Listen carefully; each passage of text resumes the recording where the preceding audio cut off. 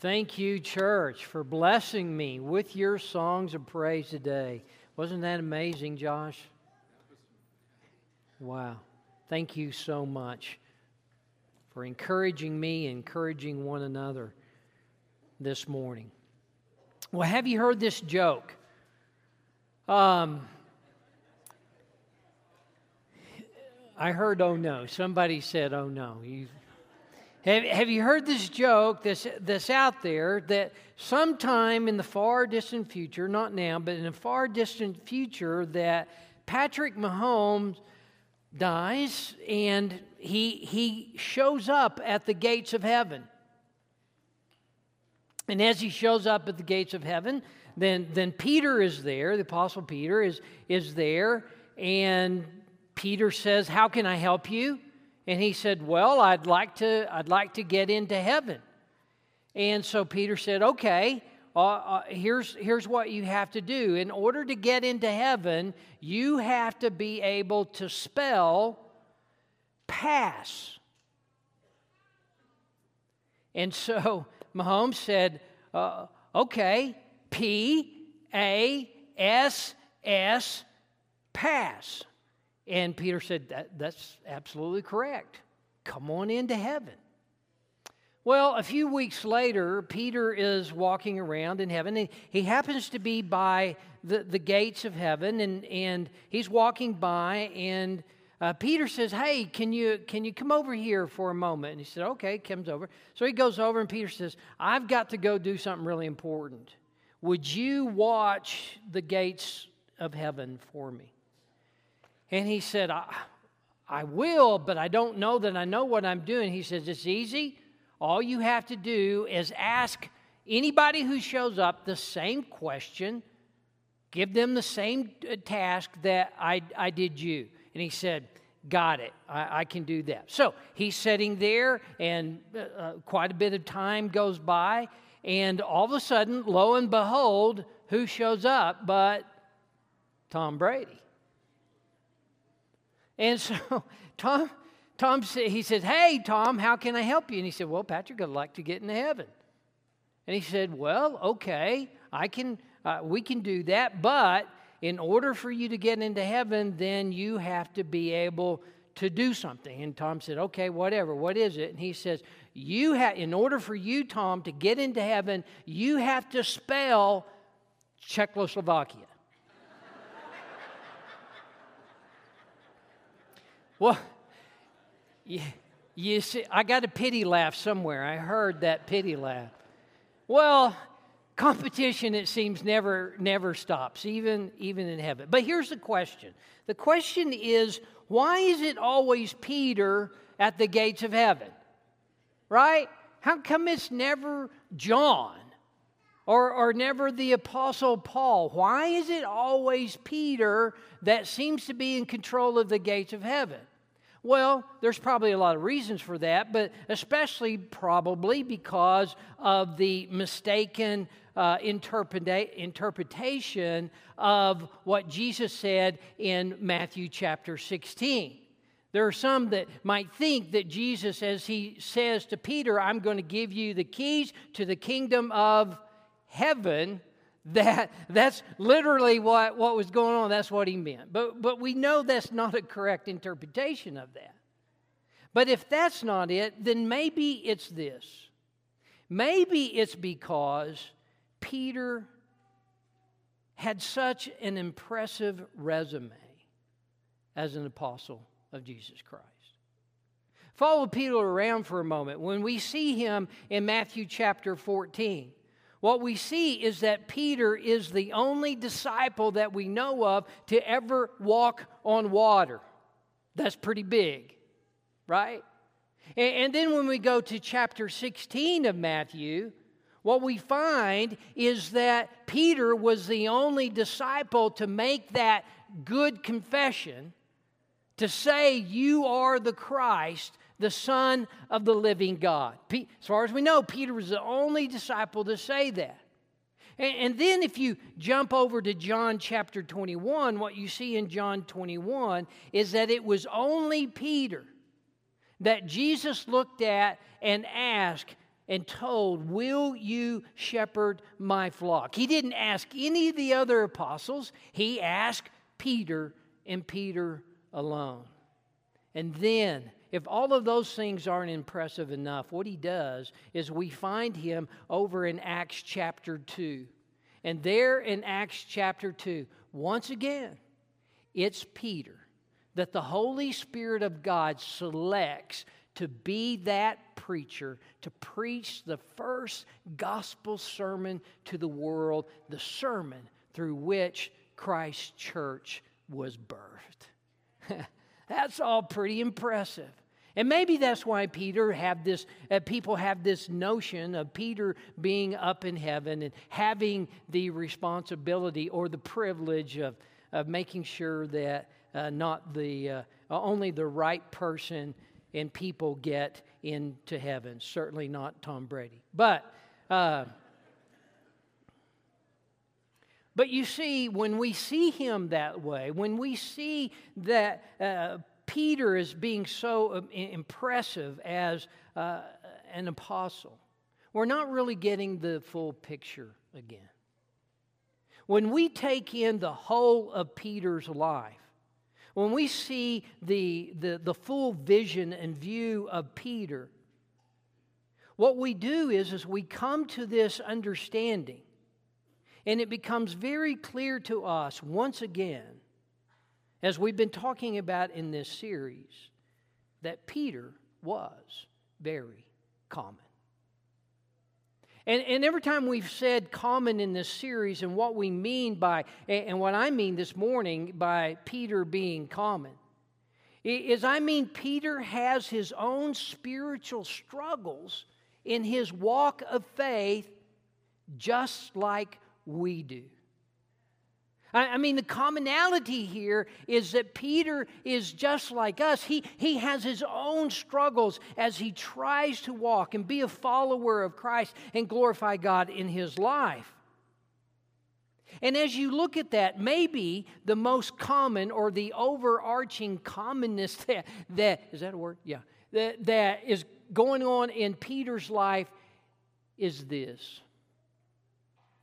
That Peter had a hard time getting out of his own way. That Peter, as he lived and tried to follow Christ, what happened over and over again is that we see that he had this really difficult time of getting out of his own way. Let's look at a couple of things here. Peter knew, for example, Peter knew that Jesus had empowered him. When he said there in Matthew 14 we talked about, when he said, "Come to me," Peter knew that he had the power to make that happen. But the text there in Matthew 14 says, "But when his eyes saw the wind." Let me give you a paraphrase. When he saw the wind, he got in his own way, and he began to sink. And then in Matthew chapter 16, that chapter where he makes that confession about Jesus being the Christ, the Son of the living God. Even though he's confessed that, and he knows who Jesus is, and he knows the mission that Jesus is on for his Father, even though he knows that, what happens is his own selfish interest take over. And he starts, and he rebukes Jesus. Instead of being on track with what he knows, all of a sudden his own will, his own interest for the life of Jesus takes over, and he says, "God forbid. You are not going to go to Jerusalem to suffer and die like you just said you were going to do. That's not going to happen." Peter knew, Peter knew that he should do what he said he would. When you look at Matthew 26, Peter said that he was not going to fall away. He said, if everyone else does, I'm not going to fall away. I'm not going to deny you. But you see what happened, even though he knew that's what he was supposed to do and that's what he wanted to do, what happened is he got in his way again. You see, when he became concerned about what was going to possibly happen to him if he associated himself with Jesus at that time, when he allowed himself to get in his way, what he finds is, at the end of the day, at the end of Matthew 26, he finds himself weeping, realizing that he hasn't denied Jesus one time, but he has denied him adamantly 3 times. Peter knew all kinds of things. Peter knew, without a doubt, and he said this. Listen to these words from Acts chapter 10, verses 34 and 35. I most certainly understand now that God is not one to show partiality, but in every nation the man who fears him and who does what is right is welcome to him. Peter knew without a shadow of a doubt, in miraculous ways, as you go all the way through Acts chapter 10, he knew without a shadow of a doubt that the whole world, whoever they were open to become part of the family of God, and yet his own prejudice gets in the way at Galatia. And he begins to separate himself out from the brothers and sisters of Christ that are there. You see, even though Peter knew better, he didn't always do better. Even though he always knew, and in so many of these instances, he knew exactly what God or Jesus had taught him. What happened was his own human thoughts and desires and emotions so oftentimes got in his way. But even though that's true, here's what I want you to see about Peter that is so admirable and so essential for every disciple. And that's this. Even though Peter so often got in his own way, he always kept his heart open to the correction of God. Always. It was going to be tough. Correction is tough, and he's going to experience some pretty difficult corrections we're going to talk about in just a moment. But regardless of however he stumbled or how big that fall was, he was always ready to take the correction of God in order to get himself back on track, back headed in the direction that he needed to be in order to glorify his Lord in his life. Peter's heart was so impressive, even though correction at times would be humbling.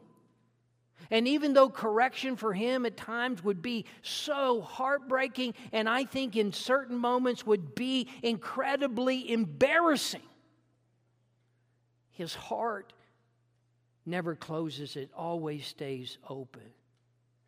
You see, you remember, after sinking, after getting in his own way and sinking out there in the water, he still listened. His heart was still open to the correction of Jesus, who said, "You of little faith, why? Why did you doubt?"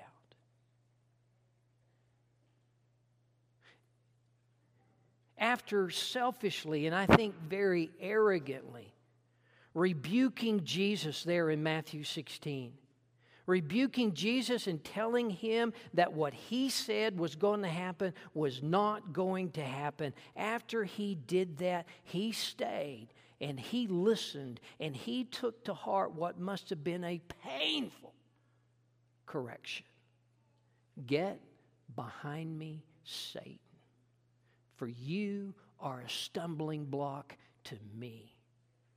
For you have not set your mind on the interest of God, but on man's. Man, that had to hurt. And after Peter adamantly denied Jesus 3 times, a few days later, what will happen is we'll find Peter with Jesus and at his feet again. And he's there to listen. And Jesus very subtly here, now listen, he very subtly, but in a way that pierces Peter to his core, corrects him when he says, "Do you love me? Do you love me? Do you love me?" And finally, after Peter has been caught behaving prejudicially toward his brothers and sisters in Christ, after being caught there doing that, he's still there. His heart's still open as Paul steps forward into his life and confronts him to his very face, telling him he stands condemned because what he's doing is not consistent with the truth of the gospel of Jesus Christ. Wow. What a heart, right? What a heart that Peter had, always open to the correction of God. But see this and understand this. It's from this heart comes the greatest blessing for Peter. The result of having that open heart is that God takes him and God moves him beyond those common thoughts and desires and emotions that had plagued his walk of faith for so many years and so many times. And he moves him beyond all of that till we find him in 1st and 2nd Peter as a man of faith that God has so positioned, that has the ability now in this moment in time when the church needs him most to strengthen them and to build them up and to encourage them during some of their greatest times of persecution. God had moved him beyond stumbling over himself to being the man of faith that the church needed him to be in a moment of crisis. And remember this, according to history, God also moved him to a place that within the last moment and possibly the last breath of his life, he did not deny Jesus, but he died for Jesus. And that's all because he kept his heart open to the correction of God. Oftentimes, I've asked, and others have asked Christians, well, which of the apostles do you relate to most?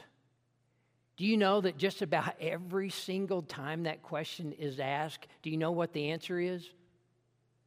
Peter. Almost every time when we ask people, well, who do you really relate to? It's like, oh man, I relate to Peter.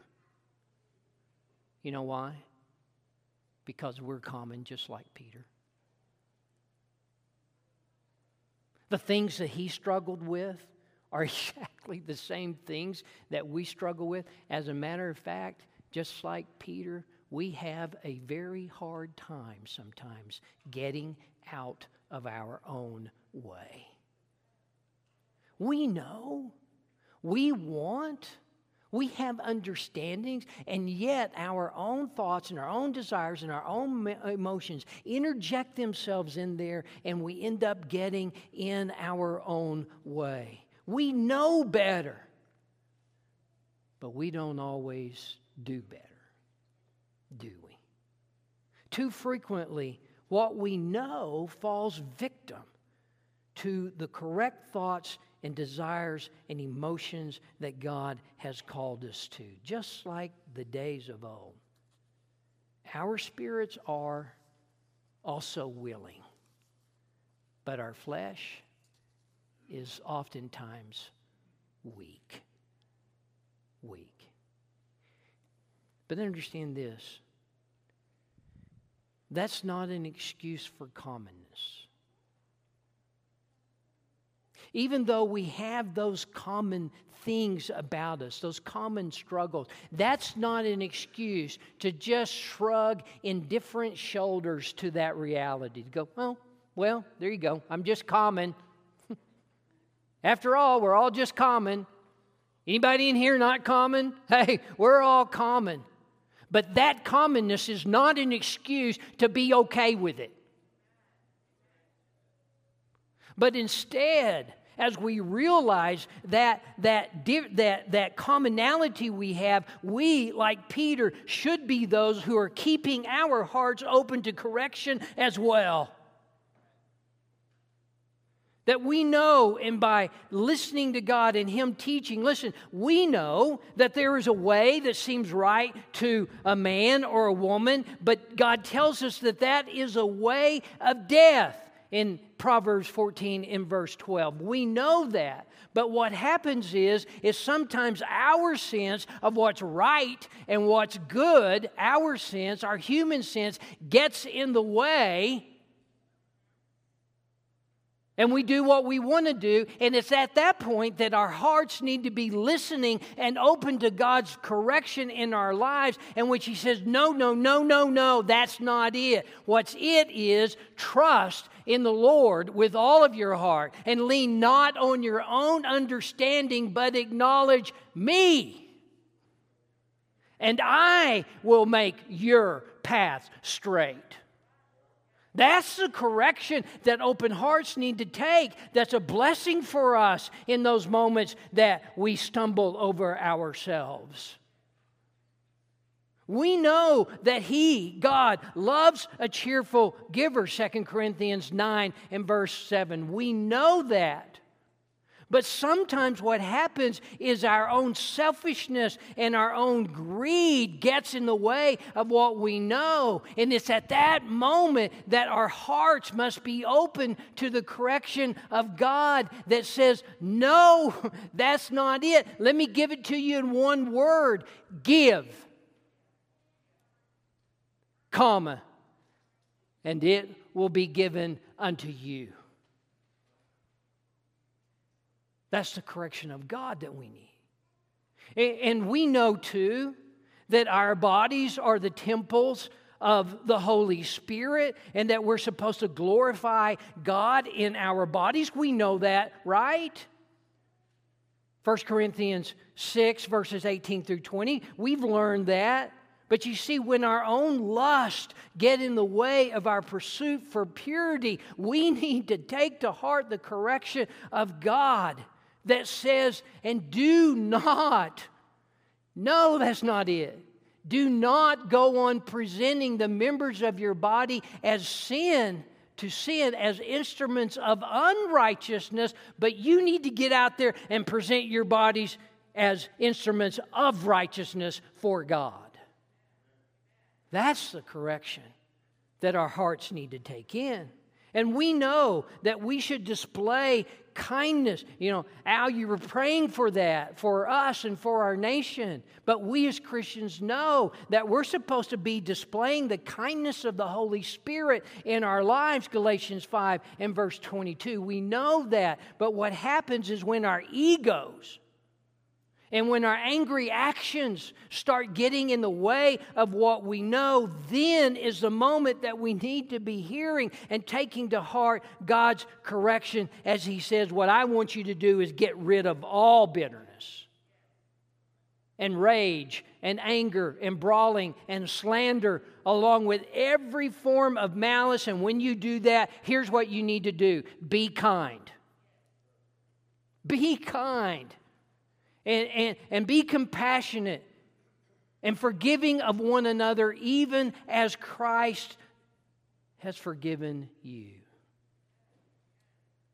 That's correction that we need to take to heart. And you see, when we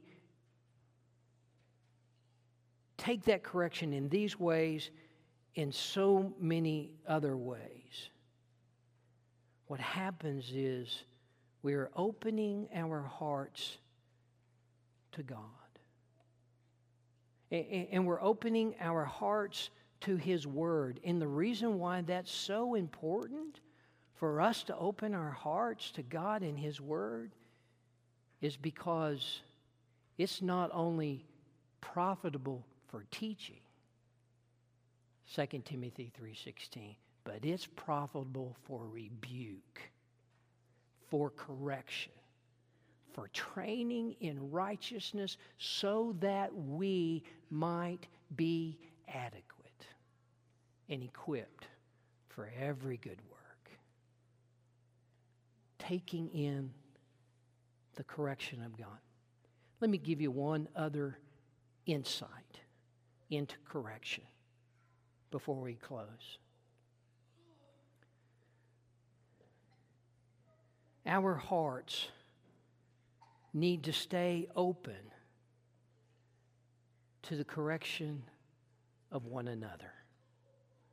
Yes, to what God is speaking into our lives, but what I want us to also see is that maybe one of the most beautiful aspects of the body is its ability and its calling to help us help each other keep out of our own ways. That God has placed us as members in the same body.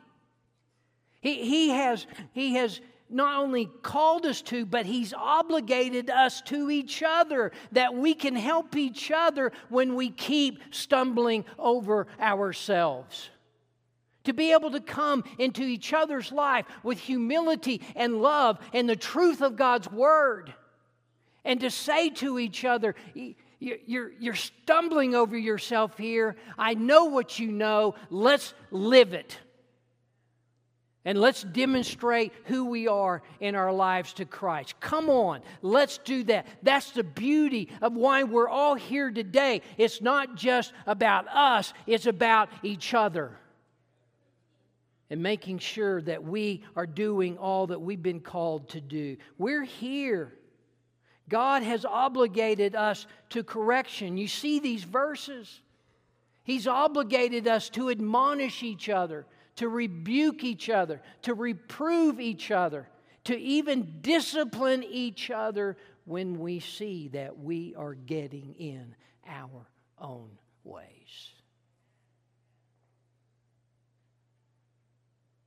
Our hearts must be open to each other when through God's Word we speak His truths, His words of correction for our lives.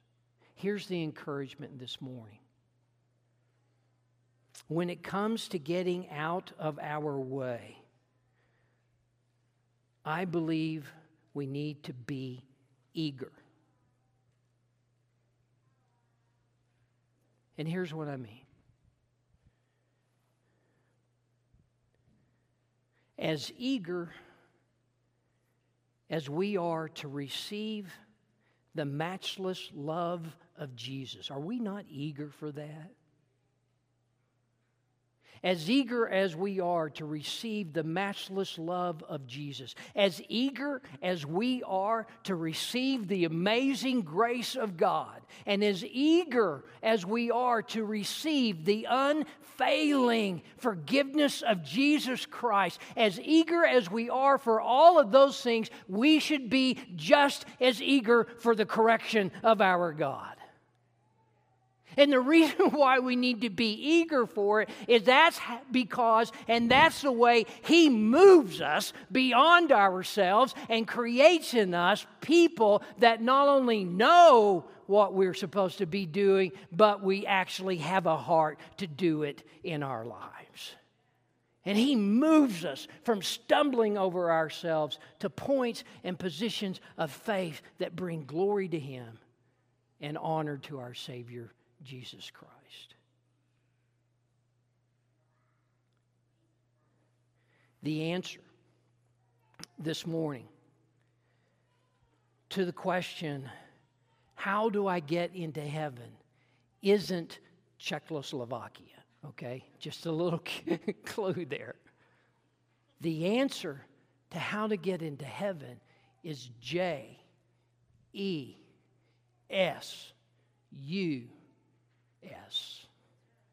It's Jesus.